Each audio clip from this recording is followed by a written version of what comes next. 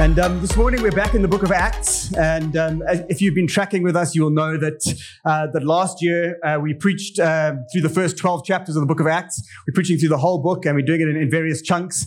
We're back. We're in Acts chapter 13 now. And for the next 7 weeks, we're going to be looking at Paul's first missionary journey as he was sent out. And we're calling this series of messages, Mission Impossible. And so we're picking up the story in Acts chapter 13, which is with the Antioch church.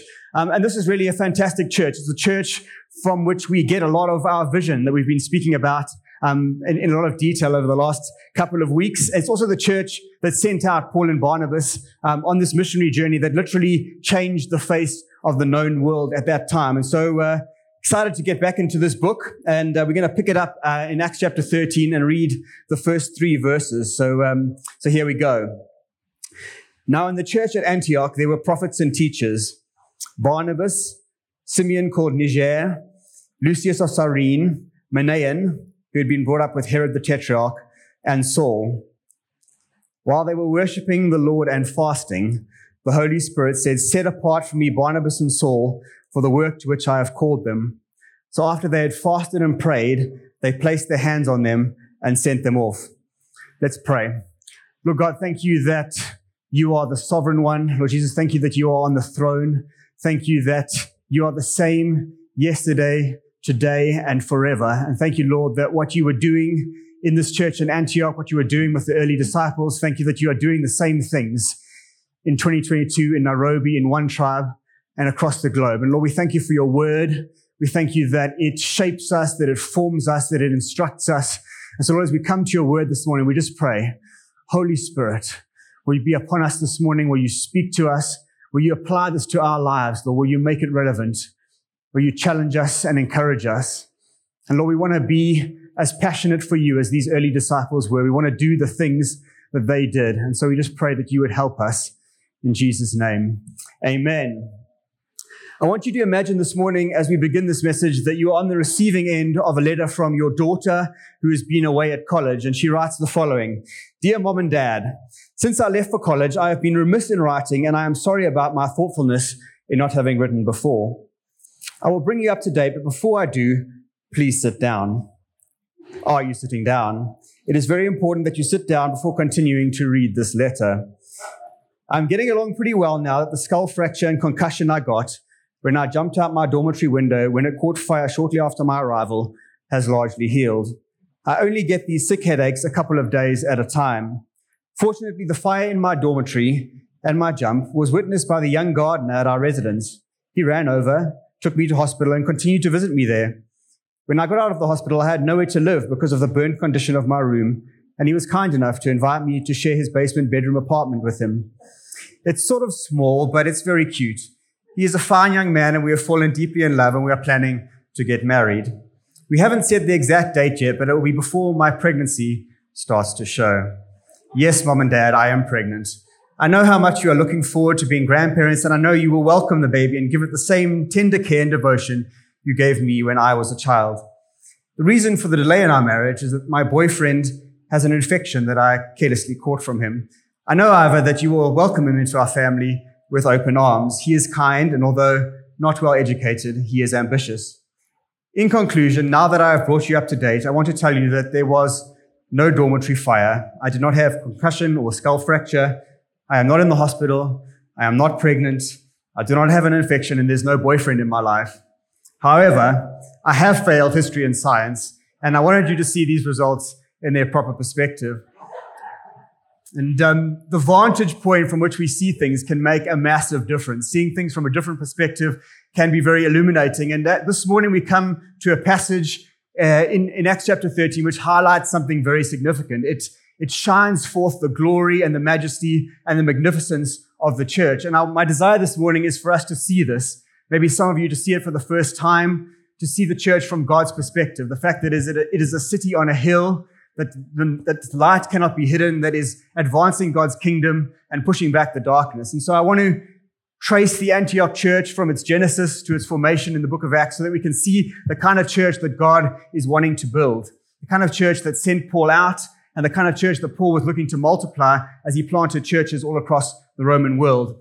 And so this message kind of serves as a bridge in our Acts series as we look back to see the type of community that the Holy Spirit was creating, but also as we look forward to see all that they achieved through sending out their best on mission to the nations.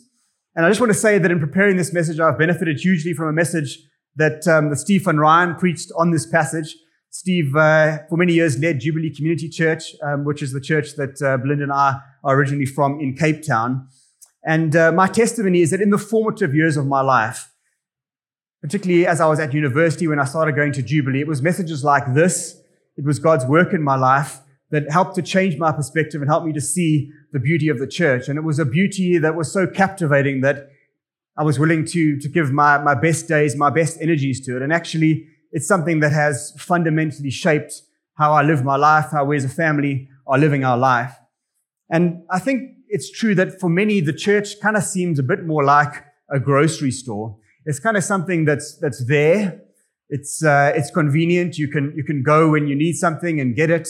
And so, we kind of go along without it really being life-changing, dynamic, demanding of our full lives. And that's something that I want to change your perspective on this morning, if that's you. I want to help you to see that this is something that's worth giving your life for, because it's what Jesus gave his life for. And so I want to look at the Antioch church. I want to pick out 10 characteristics of this church. And as we go along, provide applications for us on each point. And so the first and most fundamental thing is that this was a community that was defined by the gospel. The genesis of the Antioch church is the day of Pentecost. The Holy Spirit is poured out. Peter preaches. And that day, 3,000 people cross the line of faith. They go from the dominion of darkness to the kingdom of light. And some of those followers that believed in Jesus that day were those that later, when they were scattered, went to Antioch and formed this church. And so prior to the preaching of the gospel, this community did not exist. It's the gospel that created the community. If you remove the gospel, you don't have a people. And this is true of every truly New Testament church. I love the way Peter puts it in 1 Peter 2 and verse 10. He says, once you were not a people, one tribe, once we were not a people, we didn't have anything in common, but now we are the people of God. Once you had not received mercy, but now you have received mercy. And what ought to define every believing community is that they have received mercy from God. Full stop. That is the defining characteristic of the church. And so the first thing I want you to notice is it's the gospel that creates this community. The church in Jerusalem and the church in Antioch were both birthed of people responding to the gospel message. We mustn't make the mistake of thinking that the church is founded on anything else, founded on cultural upbringing, social preferences, political ideologies, things that are sort of common denominators that create homogeneity. The church is rather formed as individual after individual responds to the gospel messages from many different backgrounds and are formed into one new man in Jesus. And that can be sometimes misunderstood. And so some people, you may be here and you may be thinking that actually the church is more like a Mary Poppins club, and that really puts me off. And what do I mean by that? Well, you may, if you have watched the movie Mary Poppins, remember that there's this classic scene where Mary Poppins has this magical measuring tape, which kind of, as she measures people, it reveals their true character. And so she measures the children that she's responsible for. She measures the first one, and it says extremely stubborn and suspicious.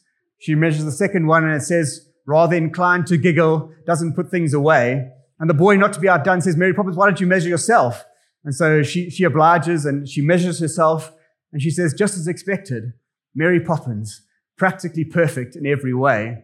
And so maybe the reason why you're put off church is because you think it's full of people that consider themselves practically perfect in every way.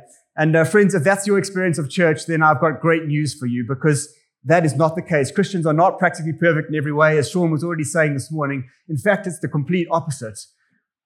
Christians, we recognize that we are fundamentally flawed, we are fundamentally fallen, that we are in need of a savior, and that we are not perfect in any way. Christians, we're not those that have outperformed others morally in any way, but rather those who have been honest enough to admit that we aren't perfect and that we need assistance, that we need to be rescued, and rescued none other than by God himself. You see, self-righteousness and the gospel cannot coexist. You cannot project perfection or self-reliance and believe the gospel at the same time, because that is to completely misrepresent the gospel. Because what it's about is God's mercy, It's about his forgiveness, and it's about his grace alone. That is what forms the community from many different backgrounds. It's the thing that brings us together. And so 1 Peter 2:10 could be said of this church. If you look around this morning, you'll just see a great amount of diversity. And the thing that brings all of this diversity together is the gospel, which is the same in the Antioch church, as we will see. Once we were not a people, but now we are the people of God. Once we hadn't received mercy, but now we've received mercy. And if you're not yet a follower of Jesus, and you're thinking, hey, how can I join into this? Then my answer to that is very simple. You just need to come to Jesus and ask for forgiveness, ask for mercy. You need to submit to his lordship and leadership, believing that he came to rescue you, that he came to live a perfect life without sin, and then to go to the cross to offer a great exchange, to die in our place, to die for the sin and imperfection that's in our life, to bear the punishment from God for that, and in return, to offer us his perfect life, his perfect righteousness, so that we can be accepted by the Father, so that we can have a relationship with him. And so that's what Jesus offers us. And it's something that's available freely because it's by grace alone. We don't have to perform, don't have to reach any certain level of maturity in order to come to Jesus. You just need to come exactly as you are. And the Bible says that Jesus stands at the door and knocks. 3 days after Jesus died on the cross, he rose again. He's alive today. He's on the throne, and he is making the same invitation to you today, that you can come, that you can open the door to him, that you can receive forgiveness, that you can receive life. And so that's how the church community is formed. That's how the Antioch community was formed. They were a surrendered community. They were a forgiven community. They were a believing community, believing in the life, the death, and the resurrection of the Lord Jesus. It was a community that came to Jesus by grace alone, through faith alone, in Christ alone, with nothing else required. And that's why in our mission statement, we say that we're a gospel-centered community, because this is at the core, this is fundamental to who we are as a people. So firstly, a gospel community. Secondly, a pioneering community. I really love the DNA of this church in Antioch. We're told in Acts chapter 8 that a great persecution broke out against the church after Stephen was stoned, and all except the apostles were scattered. And so I want you to just imagine that there's a persecution that breaks out and only the core leaders remain, everyone else scatters. And after tragic events like that, you may expect to hear that, the believers scattered, they hid, and then they ran for their lives. And so that was what you may expect. But actually, in reality, these believers did something completely different. It says in Acts chapter 8, verse 4, those who had been scattered preached the word wherever they went. And so, I just want us to think about the courage that required, because they had been persecuted. Some of them were losing their lives. They fled to another city. And then what they did was to continue to preach the word, to identify themselves as Christians, to open themselves up to further persecution. And that required a great amount of courage. And the book of Acts and the advance of Christianity actually turns on acts of courage like this. In Acts chapter 11, starting at verse 19, it catalogs the kingdom damage that these believers did as they took the gospel to town after town. We read in Acts chapter 11, from verse 19, it says the following. Now those who had been scattered by the persecution that broke out when Stephen was killed traveled as far as Phoenicia, Cyprus, and Antioch, spreading the word only among Jews. Some of them, however, men from Cyprus and Cyrene, went to Antioch and began to speak to the Greeks also, telling them the good news about the Lord Jesus. The Lord's hand was with them, and a great number of people believed and turned to the Lord. News of this reached the church in Jerusalem, and they sent Barnabas to Antioch. When he arrived and he saw what the grace of God had done, he was glad and encouraged them all to remain true to the Lord with all their hearts. He was a good man, full of the Holy Spirit and faith, and a great number of people were brought to the Lord. And so, friends, the DNA of this church in Antioch should be the DNA of every church. It should be the DNA of our church. It's God's desire that every believer be equipped for works of ministry and be sent out to inflict serious damage for the kingdom. And friends, this is not a new story. It's part of our story here at One Tribe. 3 of the eldership couples have moved from other cities to Nairobi in order to serve this church, to serve the gospel here in Nairobi. But you don't have to relocate from one city to another. That's a specific calling on particular people. Wherever God has placed you, his desire is that you be used for his kingdom through the gifting that he's given you. And so this is a critical point in the life of One Tribe. We've been around for 5 years. We've received much blessing. And now God is calling us to send out, to go to be a blessing to others in other nations. And as we do that, there's a need to raise up more leaders, for others to take up more responsibility and to serve. And so I want to encourage you, if you are not yet serving at One Tribe, God has given you gifts that he wants you to deploy here in this community and to pioneer and to advance his kingdom. And so I would encourage you to get involved and to find a way in which you can serve and use the gifts that God's given you, because that's what you were created for. Okay, that's the second one. The third one is that they were a multiracial community. We're told that some of those who had been scattered went down to Antioch and they preached the gospel not only to Jews but to Greeks also, in the passage we just read. So to be in the church in Antioch was to be in a multiracial community. And Acts chapter 13, the verse we read at the beginning, shows that the leadership team here was also completely multiracial. What you had was Europeans and Africans leading together, black and white, in the same leadership team. And why is that important? Well, it's important because Jesus died on the cross to pay the penalty for our sin, but also to rescue lots and lots of people, a multitude no one can count, but also lots and lots of different people from every tribe and tongue, and then to see those lots of people and lots of different people all worshiping together. And here in Antioch, we see this for the first time, lots of people from diverse backgrounds worshiping together. And this is really huge. It reflects the heart of God. It's at the center of the gospel. And I think it's the reason why the Antioch church becomes the gateway to everything else that happens in the book of Acts. The spotlight, if you like, moves from the essentially monocultural church in Jerusalem to this multiracial church in Antioch. And the reason for that, it wasn't gifting. It was makeup. It was something intentional, because God's desire is that every church reflect this. And so I want to read from John Piper, who's one of my heroes. And I just want to read his description of why it's so important to have a diverse group of people worshiping together. John Piper says the following: God aims to create one new people in Christ who are reconciled to each other across racial lines. Not strangers, not aliens, no enmity, not far off. Fellow citizens of one Christian city of God, one temple for an habitation of God. And he did this at the cost of his son's life. We love to dwell on our reconciliation with God through the death of his son, and well we should. It is precious beyond measure to have peace with God. But let us also dwell on this, that God ordained the death of his son to reconcile alien people groups to each other in one body in Christ. This too was the design of the death of Christ. Think of this. Jesus died to take the enmity and anger and disgust and jealousy and self-pity and fear and envy and hatred and malice and indifference away from your heart towards all other persons who are in Christ by faith, whatever the race.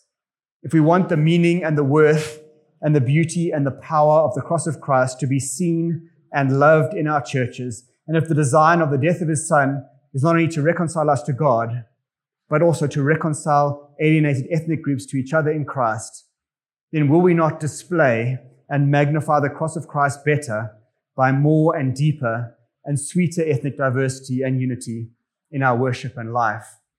Yes. 1,000 times yes. God is more glorified by diversity than he is by uniformity. And we are not a multiracial community by accident. It's by intention. And that's why we're called One Tribe. Our core intention is to glorify God with all our might. And so our diversity does that. And so we want to celebrate it. We want to treasure it. We want to nurture it. We want to guard it. And so I want to say that if you're here this morning and you feel like you're a minority, and you feel like there's not many other people here that are culturally similar to you, then I just want to say that you are so welcome, that we love you. We love having you amongst us. You being part of this community glorifies God. It's part of God's intention that we, from every tribe and tongue, gather together. And so if you're in a minority here this morning, please just feel so welcome, so loved, and so celebrated, because this is such an important part of who God has made us to be as a community. Fourthly, a growing community is what we see in the church in Antioch. Healthy things grow, and healthy churches grow. And the Antioch church was one seriously healthy church. 3 times in the space of 6 verses in chapter 11, we are told that great numbers of people gathered in Antioch. In verse 21, we're told that a great number of people believed and turned to the Lord. Verse 24, we're told that Barnabas' visit to Antioch resulted in a great number of people being brought to the Lord. Verse 26, unless we think that these were superficial conversions, we see that for a whole year, Barnabas and Saul met with the church and taught great numbers of people. So small is beautiful is not a verse in the Bible because Jesus is coming back for a massive bride, a multitude that no one can count. And the way God that has designed that to happen is for local churches to meet in greater and greater numbers of people. And so the application, friends, for us is that God wants more and more people to join this local community and for us to multiply what we are doing. And that's the primary reason why we have multiply at the beginning of our mission statement, is because it's too small a thing just to keep this to ourselves. God is wanting us to grow here as a body, to multiply it out within Nairobi, and then to multiply it out through the nations. And so we want to be a growing church, as we see in the church in Antioch. The Antioch church were also radical Christ followers. Verse 25 of chapter 11 says the following: Then Barnabas went to Tarsus to look for Saul, and when he found him, he brought him to Antioch. So for a whole year, they met with the church and taught great numbers of people, and the disciples were first called Christians at Antioch. There was such a radical following of Jesus that the pagans nicknamed them Christians. It was such a core to their identity. It's what they spoke about.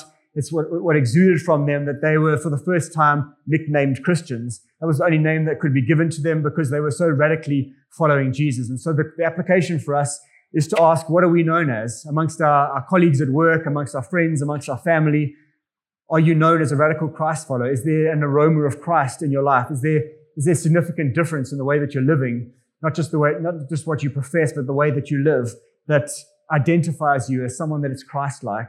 So we want to be aspiring to be like that, to be salt and light on the earth, to be radical in this generation, to be shining for Jesus into the darkness and not just be blending in with our culture. Sixthly, they were a community with leaders. And so what is very interesting about the way this church in Antioch was formed is that actually those that went there weren't in any leadership role in the church in Jerusalem at all. And so they could have kind of rejected a biblical leadership model in going there. They could have fallen into two particular areas. They could have said, first of all, actually, we started this church by ourselves. We don't actually need you guys from Jerusalem. We'll just do it by ourselves. Or they could have said, we've done this without leadership. Let's just try a model where, we don't have leaders and we all just do this together. And we're kind of the nameless, faceless church in Antioch. But they avoid both of those errors and they exercise maturity. Firstly, they receive outside help from Jerusalem, from Barnabas. They also receive Paul from Tarsus. And although God is greatly blessing this church, there's a huge amount of blessing. They don't take that as a sign of independence and the fact that they don't need anyone else.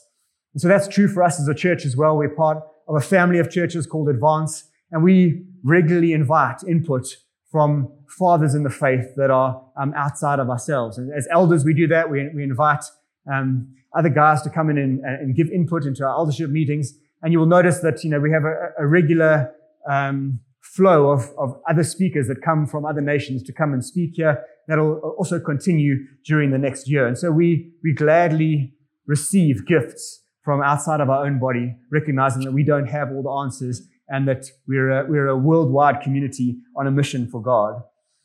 And secondly, they raised up a leadership team here in Antioch. They did the exact opposite of saying who needs leaders. And so in Acts chapter 13, verse 1, we get this list of the leaders, the prophets and the teachers that exist in Antioch. Barnabas, Simeon, Lucius, Manaen, and Saul. And so, brothers and sisters, if we want to follow Scripture, if we want to follow the instruction manual, then Ephesians 4, 11 to 13 makes it clear that leadership in the church is a gift from God, a gift from Jesus in order for the building up of the church. It says in Ephesians 4 in chapter 11, so Christ himself gave apostles and prophets and evangelists and pastors and teachers to equip the body and to build it up. And so the application for us is that we are all in various contexts either following or leading. And where we're following, we want to follow strongly. Where we're leading, we want to lead strongly.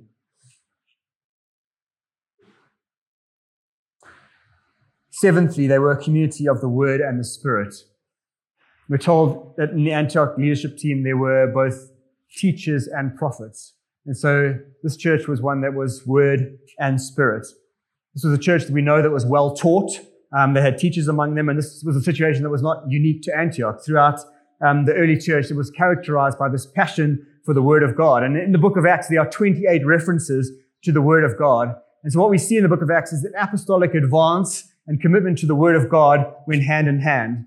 And there's many examples of this. I'll just give you a few. In Acts chapter 2, it says the early believers devoted themselves to the apostles' teaching. Acts chapter 4, we hear the early church crying out to God. And they say, "Now, Lord, consider their threats and enable your servants to speak your word with great boldness." The effect of their prayers was as follows. After they prayed, the place where they were meeting was shaken, and they were all filled with the Holy Spirit and spoke the word of God boldly. Acts 6, we're told that the 12 gathered all the disciples together and said, "It would not be right for us to neglect the ministry of the word of God in order to wait on tables. Brothers, choose 7 men from among you who are known to be full of the Spirit and wisdom. We will turn the responsibility over to them, and we'll give our attention to prayer and to the ministry of the word." The leaders' priority was praying and ministering the word. In Acts chapter 8, we read those who had been scattered preached the word wherever they went. In Acts chapter 15, which we will get to shortly, Paul and Barnabas, after returning from this missionary journey, says they taught and preached the word of the Lord.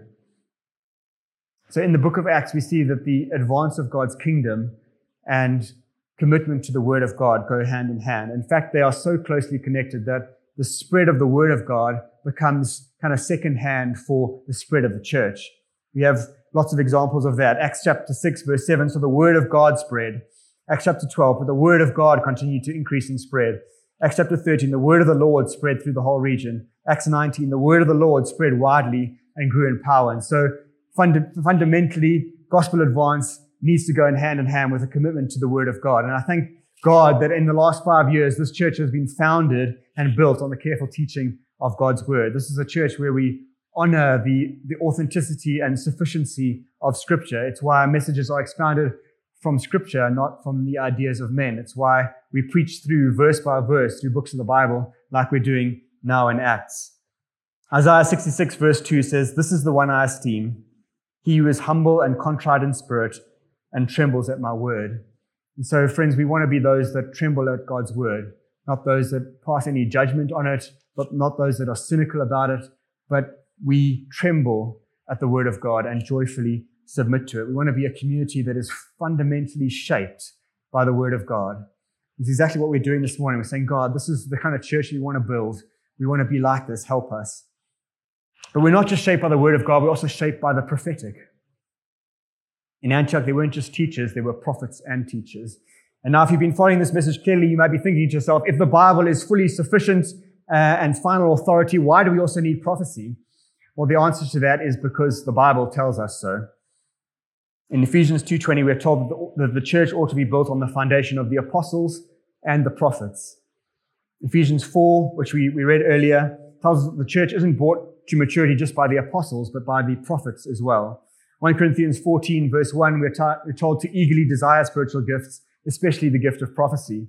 1 Thessalonians, do not put out the Spirit's fire, do not treat prophecies with contempt. And so it's out of our love for and submission to Scripture that we joyfully embrace prophecy. It's something that's fundamental to how this church should be built, because we want to hear from God, His here and now word for us as He speaks through the Holy Spirit. And when you embrace prophecy in a significant way, it really does shape how you build and how the church moves forward. And for the Antioch church, that was very significant. There are 2 massive prophetic words that this church had that shaped the way that they were. The first was in Acts chapter 11, and let me read it to you. It says, "During this time, some prophets came down from Jerusalem to Antioch. One of them, named Agabus, stood up and through the Spirit predicted that a severe famine would spread over the entire Roman world. And this later happened during the reign of Claudius. The disciples, each one as he was able, decided to provide help for the brothers and sisters living in Judea. This they did, sending their gift to the elders by Barnabas and Saul." And so, the Bible tells us to remember the poor, and we know that it's God's heart to have compassion for those that are in need. But this prophetic word helped them to respond in the here and now to something that was about to happen, to be proactive, and it shaped the way that this church operated. They put social justice into action because of this prophetic word and were able to support, before even the famine happened, the brothers that were living in Judea. And so that was huge in terms of the early church. The second big prophetic word is the one that we read right at the beginning in Acts chapter 13 and in verse 2. It says, while they were worshiping the Lord and fasting, the Holy Spirit said to them, set apart for me Barnabas and Saul for the work to which I have called them. And that not only had massive implications for the Antioch church, as starting to establish them as this missional sending base that sent out many others as well. But it also obviously had massive implications for the history of the church. This was the first missionary journey, the Mission Impossible, that we're going to be looking at in this series, where Paul and Barnabas went out and they planted churches all across the Roman world. It was the beginning of the significant advance of the kingdom of God into the known world. And so, these things are massive. It's, we know that God's called us to be a people that remember the poor. We know that God's called us to be missional, but these prophetic words were God's specific direction in that moment, saying, now, this is what I want you to do as a people. And it's the same for us. This vision and what we're talking about, investing in inviting, that didn't come from nowhere. That was God speaking and saying, this is what I have for you in this season. This is what I'm calling you to. Us moving to Cairo, we didn't just think that's a good idea because it said it in the Bible. God spoke through prophetic words to us. And as, for the last 20 years, God has been putting that in our hearts and speaking through prophetic words. And so the way we move forward isn't just through the word of God, it's also his here and now through prophecy, saying, this is what I've got for you, this is what I want you to do. And so in this church, we love prophecy. We embrace it. We don't despise it. We don't hold it in contempt, and we encourage it. And so I want to encourage you to fan into flame those gifts within you. God is asking us to eagerly desire spiritual gifts, especially prophecy. And so that's something that we should all be praying for more of the Holy Spirit, asking for God to speak to us, not just for ourselves, for our families, but also corporately for us as a church. We want to hear what God has to say to us as a people. The next thing is that the Antioch church was a church that remembered the poor, as I've already alluded to. We just read that they send their gifts in response to this prophetic word to the church in Judea. So there's this Galatians 6 care and compassion that exists in this church. Galatians 6, it says, therefore, as we have opportunity, let us do good to all people, especially those who belong to the family of believers. So what God has called us to do is not just to preach the gospel, not just to tell people the good news in word, but also to respond to the practical needs that we see in the places that we find ourselves, to remember the poor, to see their need, and to do something practically to help them. And there's a Pamoja course going on this morning, which is a course where we talk about becoming a member of this church, and we talk through kind of our vision, but we also talk through what we believe. We talk through our values. And one of the values of this church is compassion. What that means is that we move towards the need in the city, not away from it. We care for those that are vulnerable in the city. And that's why we have a Haki ministry that exists in this church. Sean's already mentioned this morning about the Deaf Coffee Project.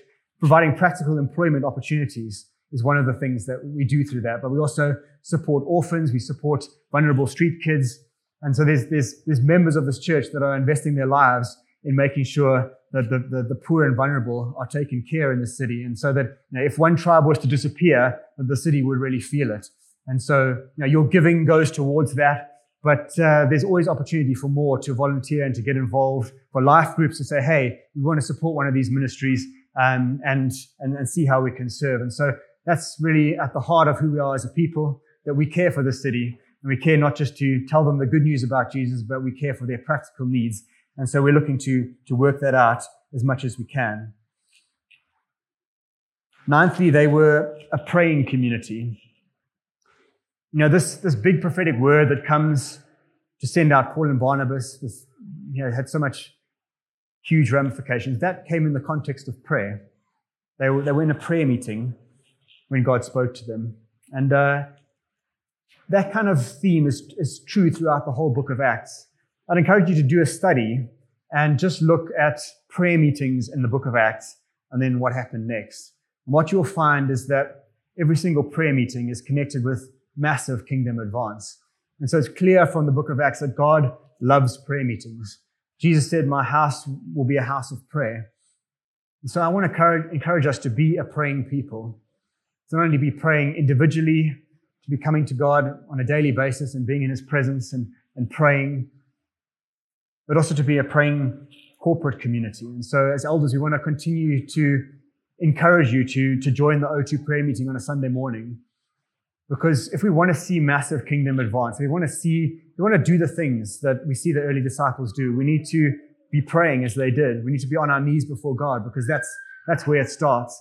And that's not something that's just the responsibility of the elders. The elders must be praying, but it's the responsibility of all of us. If we collectively want to see God move, then we should gather together to pray more. And O2 on a Sunday morning is a great opportunity. I know that getting up 45 minutes earlier on a Sunday morning, it's your precious weekend. I know that's super hard. But I just want to say that I love being in that prayer meeting on a Sunday morning. I wouldn't miss it.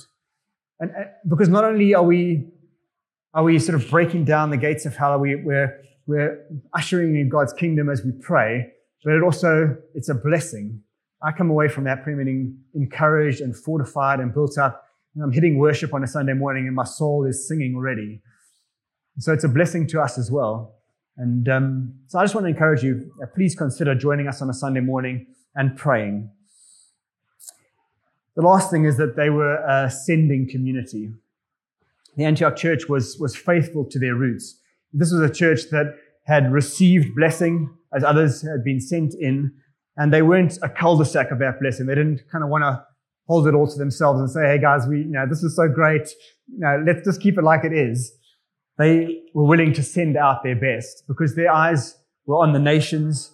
It wasn't just about them and their story. It was also about God's fame and renown in the nations. And that's the kind of church that we want to be.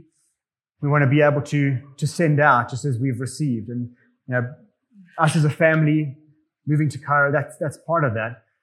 And that's not to say that it's easy.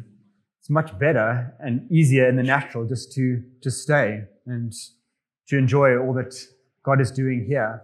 But it's not about us. It's not just about our story. It's about God's story. It's about what He wants to do. And there are multitudes in the nations that do not have the gospel, do not have a church community amongst them that can shed the light. And so we want to do that. And that's why in our mission statement we say we want to multiply churches in Nairobi and beyond, because that's what God's called us to. That's what He called the Antioch church to. And it's a key part of being a New Testament church. So those are 10 characteristics of the type of church that God is wanting to build. It's what we're attempting to build here in Nairobi by God's grace. I just want to say that that is not something just kind of philosophical. It's something that should impact every one of us at a personal level, because the church is not just kind of this vague collection. It's actually made up of living stones. You and I are each, as we are built together, are the church. And actually, if we want God's kingdom to come, if we want to see these things happen, it's up to each one of us to live out these things and to seek God's kingdom and to be attempting to say, Lord, how can I contribute to ensuring that we're a church like this? And that's not without cost. It's Jesus laid down His life for the church, and as followers of Jesus, we're called to also lay down our lives for Him, to take up our cross and follow Him. Jesus said that if a grain of wheat doesn't fall to the ground, it remains only a single seed. But if it dies, it produces many seeds. Whoever loves his life in this life will lose it, but whoever hates his life for me will find eternal life. And so what God is calling us each to is to give of ourselves, to give of our lives to the building of His church, to the advancing of His kingdom. And so I want this to be personal for us this morning. I want us to be personally challenged, me included, to say, Lord, what are you calling me to do? What's the lane that you want me to run in order to ensure that your kingdom advances here in Nairobi and beyond, that we create this city on a hill whose light cannot be hidden, that lives out these characteristics, these values that God is trying to build. And I just want to say that the testimony of our lives is that we've given ourselves to doing this, even at the cost of other things, that there's more blessing in giving and laying down your life for Jesus than you could ever be. There's more satisfaction and fulfillment in living like this, because it's the way that God created us to live. God didn't create us to live for ourselves, for our own comfort. In following Jesus, we're looking outward, we're looking to others, we're looking to see how we can serve and use the gifts that He's given us. And so that's what we want to be as a church. We want to be an army that's on the move for Jesus, where every part of the body is playing their part. And so, I want to pray for us, that God would help us in that. We sang earlier the Lord's Prayer, which is, Lord, your kingdom come, your will be done. And what we want to say at a personal level is Lord, help your kingdom to come through me. Your will be done in my life, not my own will, but yours. And so it's about surrender. It's about coming to the foot of the cross and saying, Lord Jesus, you gave your life for me. My life's not my own. And I just want to live for you. I want to do what you've called me to do. And so why don't we stand? And I just want to pray a prayer of surrender for us.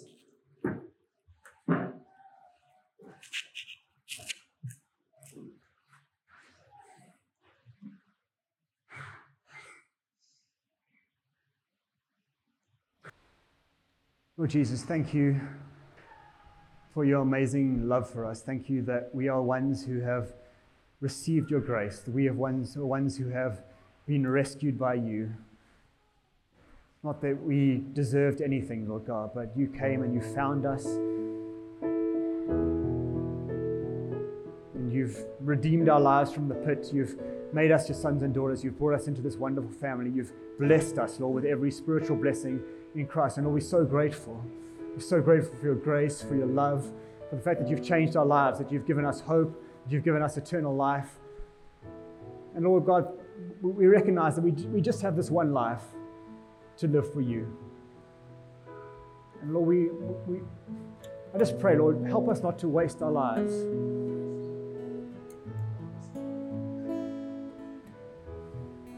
Thank you, Lord, for destiny. Thank you for calling. Thank you for purpose. And that you've got that for each one of us, Lord God. And we don't want to miss that. We don't want to miss the good works that you've prepared in advance for us to do. And so this morning, I just pray that you'd speak, Lord God. We're here. We're surrendered to you, Lord God. We're here in your presence and we say, here we are, Lord God. Will you use us? Will you deploy us according to your will? And not for our own sake, not for our own comfort, Lord, but for your glory, for your fame. Oh, Lord God, may you use this church to be such a light in this city, such a light in Kenya and within the nations as we surrender ourselves to you. Thank you, Lord.